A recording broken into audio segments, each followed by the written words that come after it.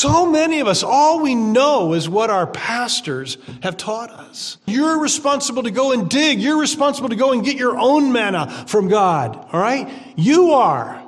You just don't take what I say or anyone else says. You go get your own manna. And if there's anything I want to do, it's inspire you. It's challenge you to discipline yourself, to get your own manna every single day.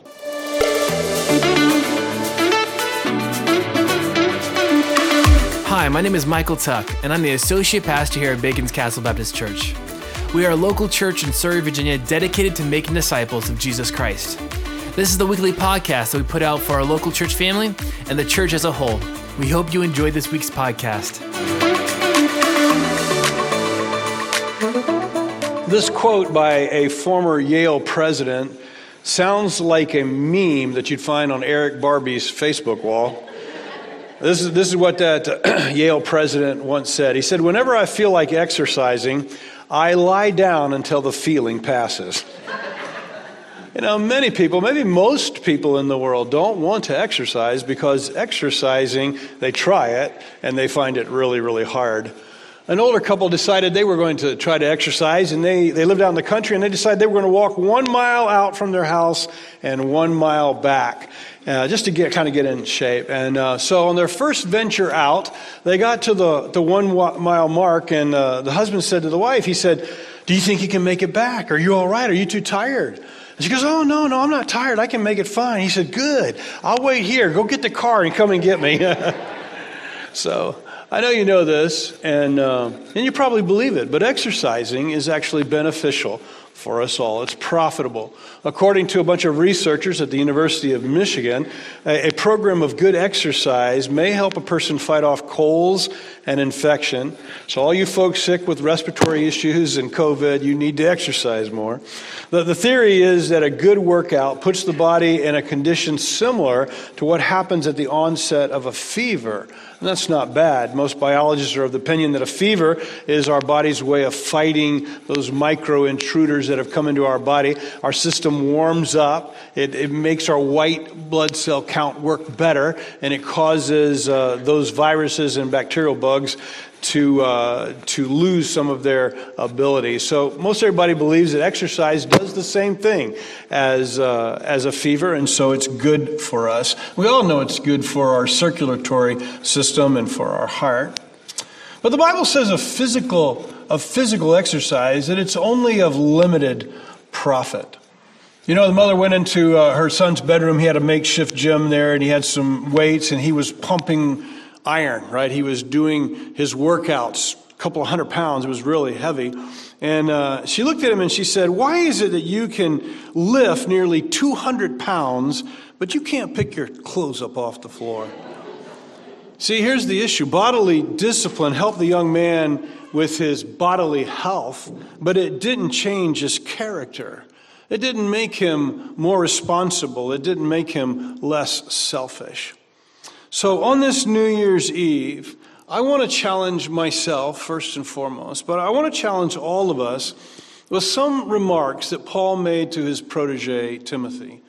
And here's what he said. This is going to be very familiar to most of us. But here's what he said to Timothy. He said, "Timothy," this is 1 Timothy 4, verse 7, "have nothing to do with pointless and silly myths. Rather, train yourself in godliness. For the training of the body has limited benefit, but godliness is beneficial in every way, since it holds promise for the present life and also for the life to come." You know, there's a great deal of speculation about what the silly myths were and the pointless myths were that they were conjecturing over. But here's the point that Paul is making. He's saying to Timothy, he said, "Timothy, some things are simply not worth us spending time speculating over them or imagining these things." And, I'll be honest, I tried to think what that might look like in our day and age, right? What are some of the things that we speculate on and spend lots of time imagining that really are pointless? And here's the one thing that I came up with. It's people spending time conjecturing and guessing how current events match up with things that they see in the Scripture. And the truth is, this is just my opinion, they've never been close. You know, I'm in my 60s now, so I've been listening to this for 40 years. And people conjecture about how this is that, but it never, doesn't seem to me, and maybe I'm using superlatives that are like never, but I've never seen it really come to pass, where some of the things they conjecture in present-day life is what they say was happening in the Scripture. And if you search YouTube, if you want to do this, search YouTube and ask about the Hamas-Israel war now. And you will find YouTube after YouTube telling us that the second coming is here because Hamas and Israel are at war now. And you'll find, listen to this, you'll find lots of videos like that, and you will find literally thousands of likes on those videos where people are watching them and they're, I guess, by a like, agreeing with all that conjecture. Now, I'm not meaning to necessarily impugn all of these ministries who do that, but I have heard from people in ministries who have gotten out of them, have said, we used all of those kind of things to incite a spirit of fear, a spirit of whatever, so that people would give us money. So we would use those sort of things to exploit that. And I'm not saying everybody's doing that. I'm simply saying that Paul says to Timothy, don't waste your time on speculative things that we can't really figure out. And I think that comes close to, in our day, what we might do. Instead, he says to him, train yourself for godliness. Now, so that we all know what godliness is this. It's being like God. It's being like the Lord Jesus. So here's what Paul says. Timothy, train yourself to be like Jesus. Now, your translation may say, discipline yourself to be like Jesus. In other words, don't spend your time conjecturing over all these things that we have no idea exactly what they are or what they mean in relationship to Scripture. Instead, invest your time in becoming like Jesus. Discipline yourself to become like God. And then he uses this comparison between physical training to make his point.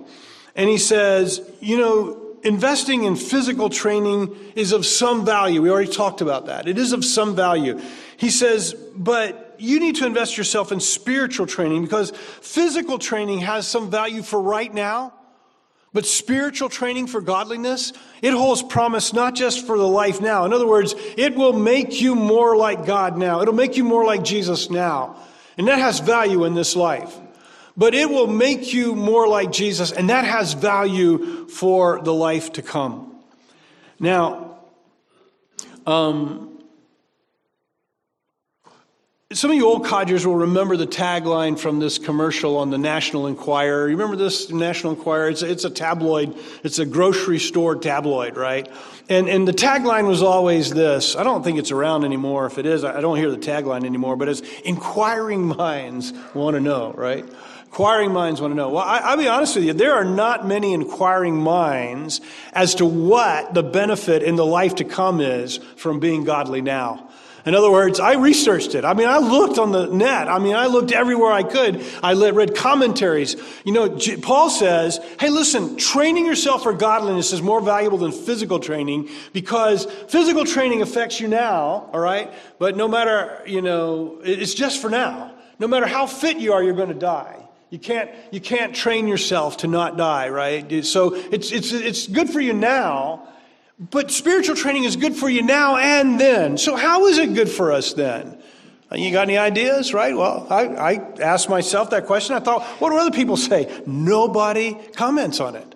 Nobody answers the question. At least I couldn't find anybody saying, this is how training yourself for godliness will affect you in the life to come. Is it going to be rewards in the new life or in the new age? Is it going to be a position in the new age? Man, those things sound mercenary to me. But Paul says, hey, godliness in this life is good, and godliness now affects your life to come.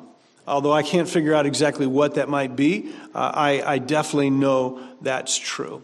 So this morning, here we are on the cusp of 2024, and I want to challenge you this morning to 4 spiritual disciplines that I believe that if you will take these into your life, then you will be more like God in 2024. You'll be more like Jesus if you practice these disciplines to grow in godliness. Now, from the onset, I want you to hear me. I'm not going to say anything that I bet you every one of you will know what I'm going to say. You'll say, yeah, I know that. It's like I'm trying to get you to go to the gym and I'm explaining to you what the treadmill is. Or I'm explaining to you what the elliptical machine is, or the weight bench, or whatever. I mean, I'm not going to be describing anything that you don't know what it is. My goal might be to inspire you to go get physically fit. Well, that's my goal this morning. It's not necessarily to give you any new information. My goal this morning is to inspire you. It's to motivate you. Listen, it's not my words alone. I have been praying all this week that God will take my words and He, by His Spirit, will do something in my heart and in your heart to want to apply these disciplines to our lives. So here they are, 4 disciplines to help you become spiritually godly in the year to come. Here's the first one. This first discipline is reading and understanding and applying God's Word to your life. And if I'm honest, I think this, honest is not the right word. I think this is the most important of all the disciplines. I mean, if you can rank them, maybe you can't rank them. But I think this is the most important of all the disciplines for you to grow in godliness in this next year. It is going to be you reading and understanding and applying God's Word to your life. There is no growing. Listen, I don't care what the progressives say. There is no growing in godliness apart from God's Word. There's not. Now, I'm told that a bodybuilder eats 6 protein-laced meals a day because bodybuilding, physical fitness, begins with the right food. It begins with what you eat. I think one of the reasons why we Americans are so fat, I include myself in that, and so out of shape. I mean, there's a lot of reasons, but maybe the primary reason is we eat so much processed food that's terrible for us. That's easy and it tastes really good, but it's actually harmful to our bodies, right? So I say that to say this, right? If we don't eat spiritual food from God, then it's going to affect our lives negatively. And so we have to partake of God's Word metaphorically and eat of God's Word, if you would, metaphorically. We've got to eat of God's Word spiritually to grow, just like I have to eat good food in the physical realm to be healthy. When Jesus was tempted by the adversary out there in the wilderness, you remember he answered Satan 3 times with the word of God. But the first time he said, man shall not live by bread alone, but by every word that comes from the mouth of God. And that's my paraphrase, but it's pretty close. Now, Jesus is quoting Moses in Deuteronomy chapter 8. Here's the exact quote. Moses is talking to the people of Israel. And he says, yes, God humbled you by letting you go hungry and then feeding you with manna, a food previously unknown to you and your ancestors. He did it to teach you that people do not live by bread alone. Rather, we live by every word that comes from the mouth of the Lord. In other words, he said ultimately what we need is not physical manna. He said ultimately what we need is God's Word, because God can do anything with His Word. God feeds us with His Word, is what Moses told the people of Israel. And I believe that's what Jesus is saying to us. Yeah, you need bread, but you don't live by bread alone. You live by the words of God. And I don't know that we can draw a one-on-one comparison here, but you know when God provided manna to Israel in the Old Testament, Jesus took that manna and that episode and He said to the people, I am the bread of God. In other words, just like God fed them with manna in the Old Testament, I am the Word of God. And I don't know that we can draw a one-on-one comparison between the manna and Jesus as the Word of God, or His words as the Word of God recorded for us in our Bible. I don't know that we can draw a one-on-one comparison, but I do want to do this. I want to go to the manna of the Old Testament and draw out 2 principles, and I want to tell you, I think they apply to Jesus as the manna of God, the spiritual bread of life. So here's the 2 principles. Here's the first one. In the Old Testament, when the manna fell, if you remember the story, they're hungry. They don't have any food. God rains down every night this bread that he called manna. Every night it would rain down manna from heaven and from the sky, that heaven. And in the morning, they'd go pick up this stuff. And they would eat it. And evidently God made it with nutritional value. And this is how they lived. And here was the principle. Every day, you had to go pick your own manna. So Jonathan, you had to go get your own manna. You couldn't get manna for Dietrich, right? You couldn't get it, Dave, for Karen. Karen couldn't get it for you. You had to get your own manna. I'm assuming, that's the way it reads, is that every one of us had to grab our own manna, right? And so I want to take that principle and I want to say about the Word of God, it's the same way. You have to gather your own manna. You have to gather your own manna from God. You have to get it for yourself, right? You can't just depend on everybody else collecting manna and somehow you eating that manna. You need to gather it for yourself every day. They say that the Muslims know only what their imam has taught them. In other words, they don't gather manna for themselves. They go and the imam has gathered manna and he tells them this is what you need to believe, this is what's true, etc. And they believe whatever the imam has said. Here, folks, listen, that is not how it should be here. It is not how it should be in the body of Christ. But I tell you what, I think this is true for us as Christians too. So many of us, all we know is what our pastors have taught us. Because we're not, and please don't misunderstand, I'm not saying that you can't learn from others, but I'm saying you're responsible to go and dig. You're responsible to go and get your own manna from God. All right? You are. You just don't take what I say or anyone else says. You go get your own manna. And if there's anything I want to do, it's inspire you. It's challenge you to discipline yourself, to get your own manna every single day. Okay? You had to get your own. Now, here I just bled into the second principle. Their manna was only good for one day. In other words, you go out and gather manna. And God said, it's only good for one day, except on Friday, you could gather for the Sabbath, so you could gather 2 days. But all the other days, you just had to gather manna every single day. If you gathered Monday for Tuesday, when you woke up Tuesday morning, the manna that you'd saved from Monday night would be filled with worms, and it would stink. Exodus 16:15-20. And so here God made it so that you had to depend on him every single day to get your manna. And I'm telling you, I don't know that I can make this one-on-one comparison. Maybe I'm using it like a metaphor, an illustration. Maybe it's not even true. But I think you have to get your own manna every single day. In other words, the manna from last week is not good enough for this coming week. I need to gather my spiritual food for godliness every single day. Daily, I must do this. And I think that's why Jesus was pointing them to the manna when he said, I am the bread of life. I think he's trying to point them to these principles. Now, I'm not trying to shame you here. I promise you I am not. There is no shame in this message. I am not trying to shame you. But I am trying to challenge you to take a different approach.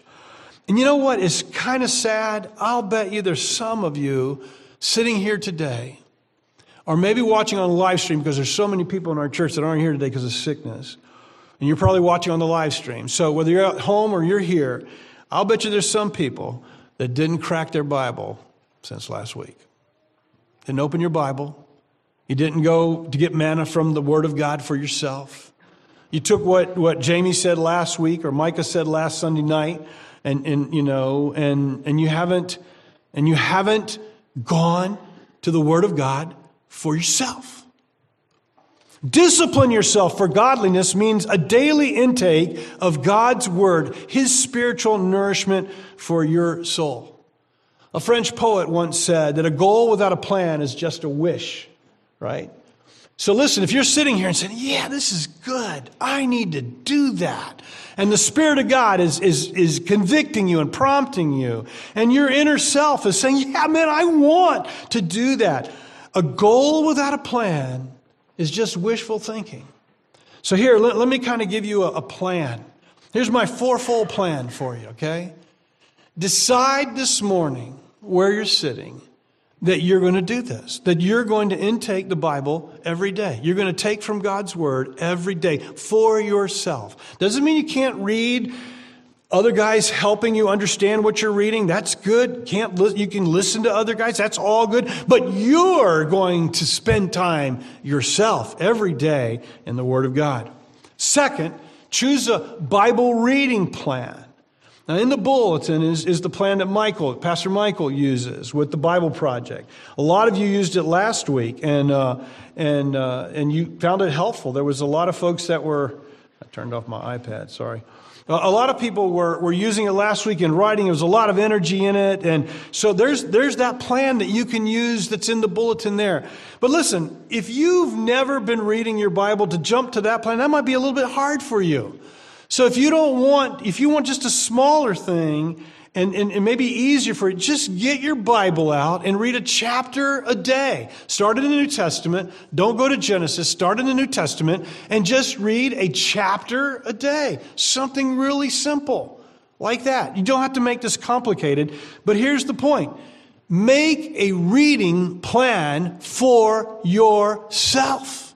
Something that you will do. Whatever it is.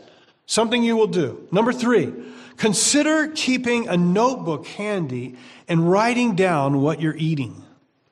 What I mean by that, again, I'm obviously speaking metaphorically, take a notebook. Listen, I really am asking you to consider this, to discipline yourself for godliness, and I'm giving you a plan. Take a notebook, just any notebook. Write the day, Mark chapter 1, Matthew chapter 1. Start in one of the Gospels. Matthew chapter 1. Read the chapter. God, what are you saying to me? And then write down what you're saying. Right? Write down what God says to you. And somebody once asked me, I've got journal after journal. I haven't journaled in a while. But God has really said to me, Jimmy, discipline yourself for godliness means journaling again. And I'm going to start journaling again. But and by the way, I've started several times and have not continued. I got something to say about that at the very end of this. But, I lost my train of thought. What was I going to say? Just write a sentence down. And somebody asked me, do you ever go back and read your journals? Somebody asked me that the other day.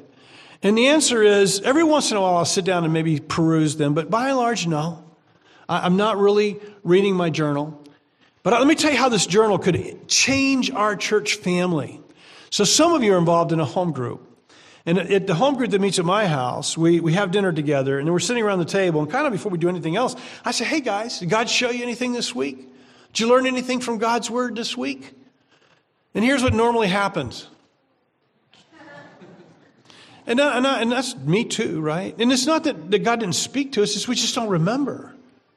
But if you had your journal with you, and I say, hey, did God show you anything this week? You can take your journal real quickly and just peruse the pages and say, man, here's something God showed me on Tuesday as I was reading. There's all kinds of ways we could do this. And the fourth thing I want to challenge you to is to memorize God's Word. And we've all been taught this since we were kids. Thy word have I hid in my heart. Your word have I hid in my heart that I might not sin against you. And we've all been taught that we should memorize God's Word. And we should be like the cow who chews its cud, right? Remember that? You know what the cow does? He chews a bunch of grass, swallows it in his first stomach, and then brings it up, chews on it some more, swallows it in his second stomach or her second. I don't know how many stomachs cows have, but it's a lot.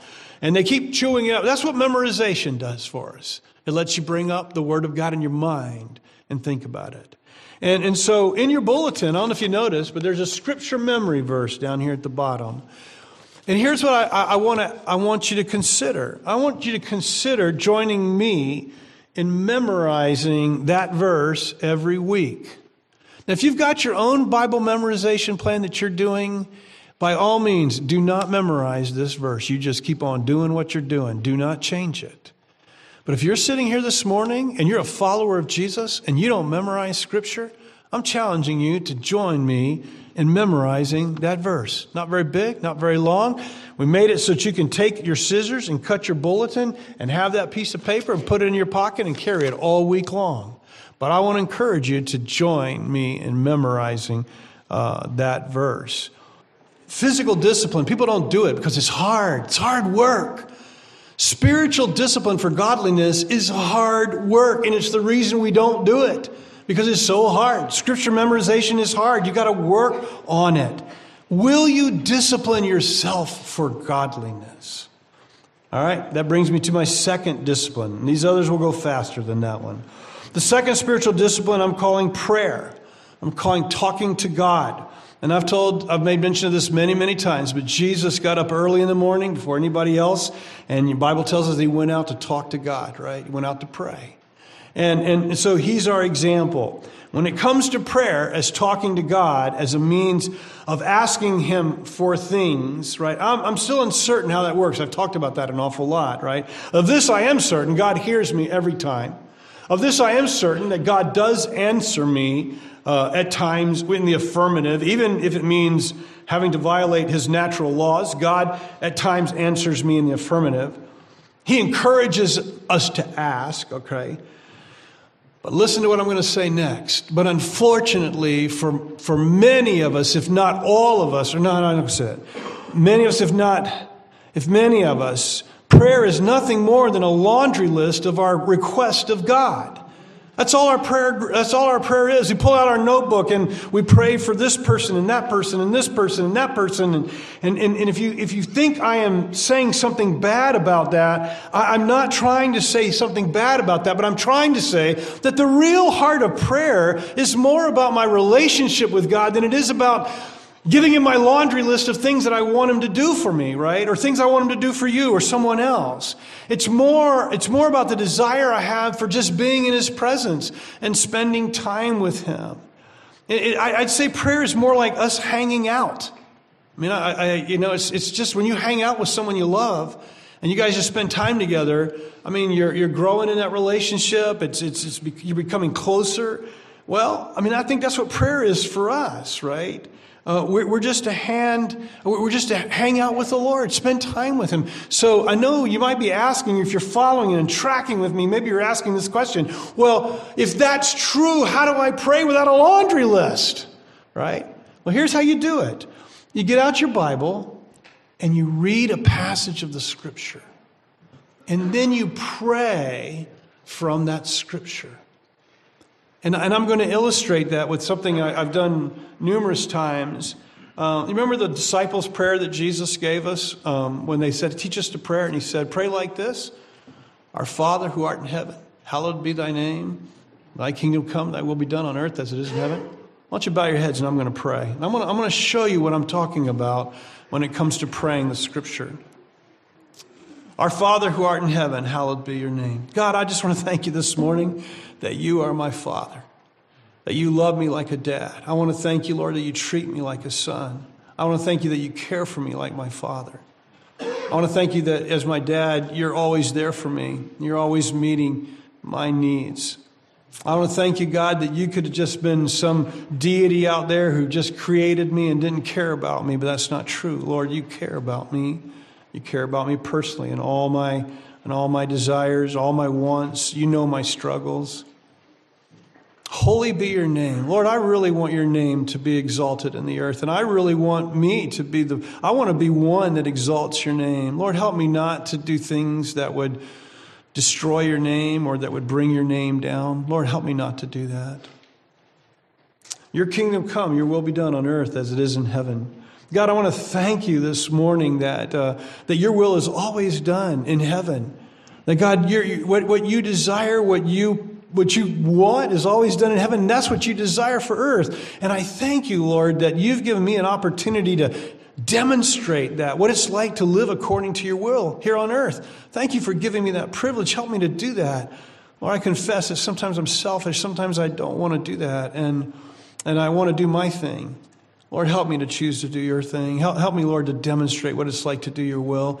And I thank you, Lord, for the promise that you've made that one day your will be done on earth as it is in heaven. Give us this day our daily bread. Father, I thank you this morning you provided me with a job. Lord, thank you for my church family that provides for Ann and myself. Lord, thank you for Lord, you've given me such an abundance. Lord, teach me how to share my bread with others. Teach me how to be generous, Lord, with what you've provided for me. Help me to recognize I'm a steward of the bread you've given me, and it's not just for me to spend on myself the way I want. Lord, help me to listen to your voice always. Amen. I could go on, but you see what I did? I just took the words from Scripture, and then I would pray that back to the Lord. I'm telling you, apart from that, spending time with the Lord in prayer just kind of becomes hard. Your mind wanders. You kind of revert back to the laundry list of bless the missionaries and bless this person, bless that person. On Sunday mornings when we're praying at 8 o'clock, this is how we always begin. We begin by reading Scripture and then praying from that Scripture. I want to encourage you to discipline yourself for the purpose of prayer. You can go through your whole day talking to God, and you should. When you're in your car, when you're anywhere, talk to God out loud. My wife has encouraged me not to talk to God out loud in front of others, but you can talk to God out loud in front of others if you want, right? I think it's good. Every good and perfect gift comes from God, right? Every good and perfect gift comes from God. So when something good happens in your life, why not just say, God, thank you for that. Thank you for that gift. Maybe God didn't specifically zap that to come your way, but every good gift comes from Him. So why not thank Him for it, right? So talk to Him all throughout the day, but discipline yourself to set aside a time where you and Him can hang out, and you can talk to Him, and you can read from His Word and let Him speak to you. Let Him discipline yourself so He'll change your life. Number 3, the third discipline is to gather together with other believers for mutual encouragement. Acts chapter 2, after Jesus returned back to heaven, He sent the Spirit into their lives. It was going to be a comfort. He was going to comfort them. He was going to help them. Here's what it says concerning what they did after Jesus left. He said, all the believers devoted themselves to the apostles' teaching and to the fellowship and to sharing meals, including the Lord's Supper, and to prayer. A deep sense of awe came over them all, and the apostles performed many miraculous signs and wonders. And all the believers met together. They met together in one place and shared everything they had. They sold their property and possessions, shared their money with those in need. They worshiped together at the temple each day, met in the homes for the Lord's Supper. They shared their meals with great joy and generosity, all the while praising God and enjoying the goodwill of all the people. And each day the Lord added to their fellowship those who were being saved. From the beginning, God's people said, we need to discipline ourselves to be together. And they did. In fact, they were expecting Jesus to come back in days, maybe weeks, months at the most. And so what did they do? They sold everything. They adopted a communal life. But when months turned into years and years to decades and decades to centuries, I guess the church began to realize, Jesus' return isn't just around the corner. Maybe communal life isn't the best for us. But they still met together. They still disciplined themselves to meet together. They made this a spiritual priority in their life. But like all disciplines, it takes commitment. It takes you deciding. It takes you working. It takes you choosing to discipline yourself, to gather with God's people. And in time, just like all the other disciplines, Christians began to not do it. So the author of Hebrews says, let us not neglect our meeting together, as is the habit of some, but all the more encouraging one another, especially now as you see the day of His return is drawing near. Encourage one another to what? The verse before that says that. It says what? It says, let us think of ways to motivate one another to acts of love and good works. Or to another place it says to encourage one another to acts of love and good works. So those followers met weekly. They met weekly. They met daily, actually. But in time, the Scripture says they met weekly. And so, I think that's a good place for us to begin. It doesn't say meet weekly. It says don't forget to meet together. And it says the sample of the early church was that they met weekly. I think that's a good place for us to begin. In fact, the Sabbath principle in the Old Testament was to be a day of rest and worship. So meeting together as God's people once a week is I think, how we should discipline ourselves for godliness. Unfortunately, this discipline of gathering together, like all the other disciplines of godliness, it isn't practiced regularly. Why? Because it's hard. All right? Today we find believers gathering together. You tell me, No, I'll tell you. I'll tell you. I don't play 20 questions. Today, the standard of gathering together is convenience. You understand what I mean by that? Hey, if it's convenient for me today, I'll go get with God's people today. Where the standard of gathering together with God's people in the Scripture is one of discipline. It's one of commitment. It's one of decision. I am going to discipline myself to gather with God's people for the purpose of encouraging them. And so I tell you, all the disciplines are like this. We read our Bible when we feel like it. We pray when we feel like it. We participate with God's people when we feel like it, rather than making it discipline. Some of us have lost the discipline of gathering. You're not being encouraged, and you're not encouraging anyone else either. A woman approached her pastor after the service. It wasn't me. It wasn't in this building. And said, I found your message so helpful, Pastor. And he said, well, thank you. But he said, I hope you don't find it as helpful as you found the last one. And she goes, why? What do you mean? He said, well, the last one lasted you for 3 months. So you get it, right? In this new year, I want to challenge you to the godliness of gathering weekly with your brothers and sisters and being a part. And I would really like to challenge you to do more than that. I'd like to challenge you to gather midweekly as well, but at least weekly on the Lord's Day. And the final discipline is that I want to highlight is the discipline of serving. Serving is a discipline because it cuts across the grain of our self-centeredness. Most of us would much prefer somebody to serve us than us serve somebody else. That's just how it is, right? And when there's no recognition in serving, especially when there's no recognition, we just don't really want to do it. But Jesus comes on the scene, and this is what he says. The Son of Man did not come to be served, but to serve and to give his life as a ransom for many. What's the goal? Godliness. What's godliness? Becoming like Jesus. What's the discipline? I should discipline myself to become a servant, to serve like the Lord Jesus did. So serving is one of those ideals I think we all embrace, but yet I think we fall so short of what our intention is. And again, the reason is because service is work. That's what Paul says to the Ephesian church. He says the work of service. I mean, serving is hard. It's work.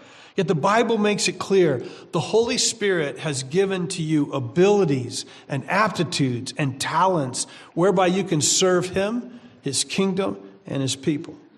Here's 1 Corinthians, Paul.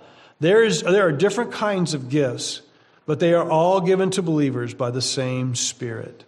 There are different ways to serve, but they all come from the same Lord. There are different ways the Spirit works, but the same God is working in all these ways and in all people. A spiritual gift is given to each of us so that we can help each other. So God saved us, and then he equipped us, and he put us together, and he said, now serve one another. Discipline yourself to serve one another. And the icons of our service are the towel and the basin. You know why, right? Because that's what Jesus did on the night before he's to be crucified. No servant there to wash feet. Jesus takes off his outer tunic and he washes the feet of his disciples. And he said, now guys, go do the same. And he said, this greatness is found in service. You see what your teacher, this is what he said. Do you not know what I've done for you? You call me teacher and Lord, you're right. That's what I am. So if I am your Lord and teacher and have washed your feet, you also ought to wash one another's feet. I don't think he necessarily means that literally. I think he means that symbolically or metaphorically of all the ways we can serve one another. For I have set you an example that you should do as I have done for you. Greatness is about serving others. The spiritual discipline of service is you laying down your talents and your times and your treasures for others in an unselfish way. It's denying myself for others. And it's not denying myself for the recognition that others might give me. It's simply denying myself. And it's not so I can take some kind of moral high ground either and say, look at me, right? I do it simply because others have a need. I marvel, and I mean this, and I'm not exaggerating. I marvel weekly when I watch a dozen of you come in this building, and I know I've told you this lately. I watch a dozen of you come in this building. Nobody sees you. I see you, and you clean this building, and nobody sees you. I do. I marvel at that. I marvel every week when I walk by the doors of our Sunday school classes at 9:30 and I see the same people standing at the desk teaching us. I marvel at that, children and adults. I marvel when you slip me money. I marvel when you slip me money and you say, hey, Jimmy, so-and-so needs this. Would you give it to him? I just want to give it to him anonymously. Would you do this for me? And I tell you what, I've had a number of you do that for each other. I marvel at that.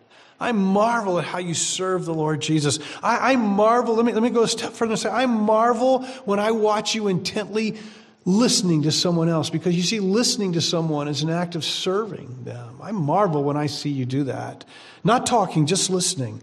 I marvel when I see you holding the sorrows of someone, and you hold those sorrows in such a way as to help them carry that. I marvel at that. I was a recipient of that. I marvel when I see you guarding the reputation of somebody else in our body. You know, that happened just the other week. I saw it. I saw someone guard the reputation of someone else and say, hey, that's not true. This is what's true. I marveled at that. I marvel when I see all these simple acts of kindness, because that's what serving one another is all about. I'm challenging you to discipline yourself to serve one another. There are so many more disciplines that I could highlight, but those were the four that I asked the Spirit, and you take that for whatever it's worth. Those were the four that I felt like the Spirit wanted me to challenge you with as we walk into 2024 tomorrow. I have a little poem I want to read you. It's called, Who Am I? Who am I? I am your constant companion. I am your greatest helper or heaviest burden. I will push you onward or drag you down to failure. I am completely at your command. Half the things I do, you might as well turn over to me, and I'll be able to do them quickly and correctly. I am easily managed. You must merely be firm with me. Show me exactly how you want something done. After a few lessons, I will do it automatically. I'm the servant of all great individuals, and alas, also of all failures as well. Those who are great, I have made great. Those who are failures, I have made failures. I am not a machine, though I work with all the precision of a machine, plus the intelligence of a human. You may run me for profit, or you may run me for ruin. It makes no difference to me. Take me, train me, be firm with me. I will place the world at your feet. Be easy with me, and I will destroy you. Who am I? I am a habit. I am a habit. You know, I don't think we could overstate this morning the importance of habits in our life. I mean, so much of what we do is a result of a habit. We eat a certain way because of habit, right? We drive a certain way because of a habit. We walk a certain way. We talk a certain way. Just about everything we do is as a result of a habit. And habits are either a stumbling block or they are a stepping stone. Stumbling block to failure, or they are a stepping stone to growth, to greatness, to something good. Now, scientists at the University College of London, they did a study and they determined this. You may have heard this before. But they determined that it takes 66 days of continual practice to make a habit in our lives. In other words, if we do something 66 times daily, it becomes a habit for us. And we don't really have to think about it much anymore. It's a habit. We just do it. You know, I made a habit of walking. And for over 2 years, I think it was over 2 years, I walked 3 miles. I'd go out 1.5 miles. And when it was raining, I would call Ann and say, would you come pick me up? But most of the time, I'd walk that 1.5 miles back myself, right? And, you know, I did that for over 2 years every day. And I was thinking about it this week, you know, and I didn't think about it. I got up in the morning, put my sweats on, and went for my walk. It was a habit. And I thought, what happened to my habit? You know what? For 66 days, I made a habit of not walking. and that became my habit. So as we begin this new year, would you make a habit of disciplining yourself? So in other words, what I'm asking you is, would you discipline yourself for learning and applying the Word of God? Would you start with the 66-day practice of that. Reading your Bible, writing something down, and memorizing Scripture. Would you do that? Would you make a habit? Would you discipline yourself for godliness? Will you discipline yourself to talk with God each day at a focused place in a focused time? And talk to Him throughout the day, but a focused place and a focus. Will you discipline yourself to talk with God? Oh, I just read that. Would you discipline yourself to be a part of at least a weekly gathering of God's people? Will you discipline yourself for that? Will you discipline yourself to serve the King? Use your gifts. Humble yourself. Care for others. Find a place to serve. Will you discipline yourself to the point of making habits so that your life will grow in godliness from now until the day you stand before Jesus and you find out how godliness in this life is going to be beneficial in the life to come?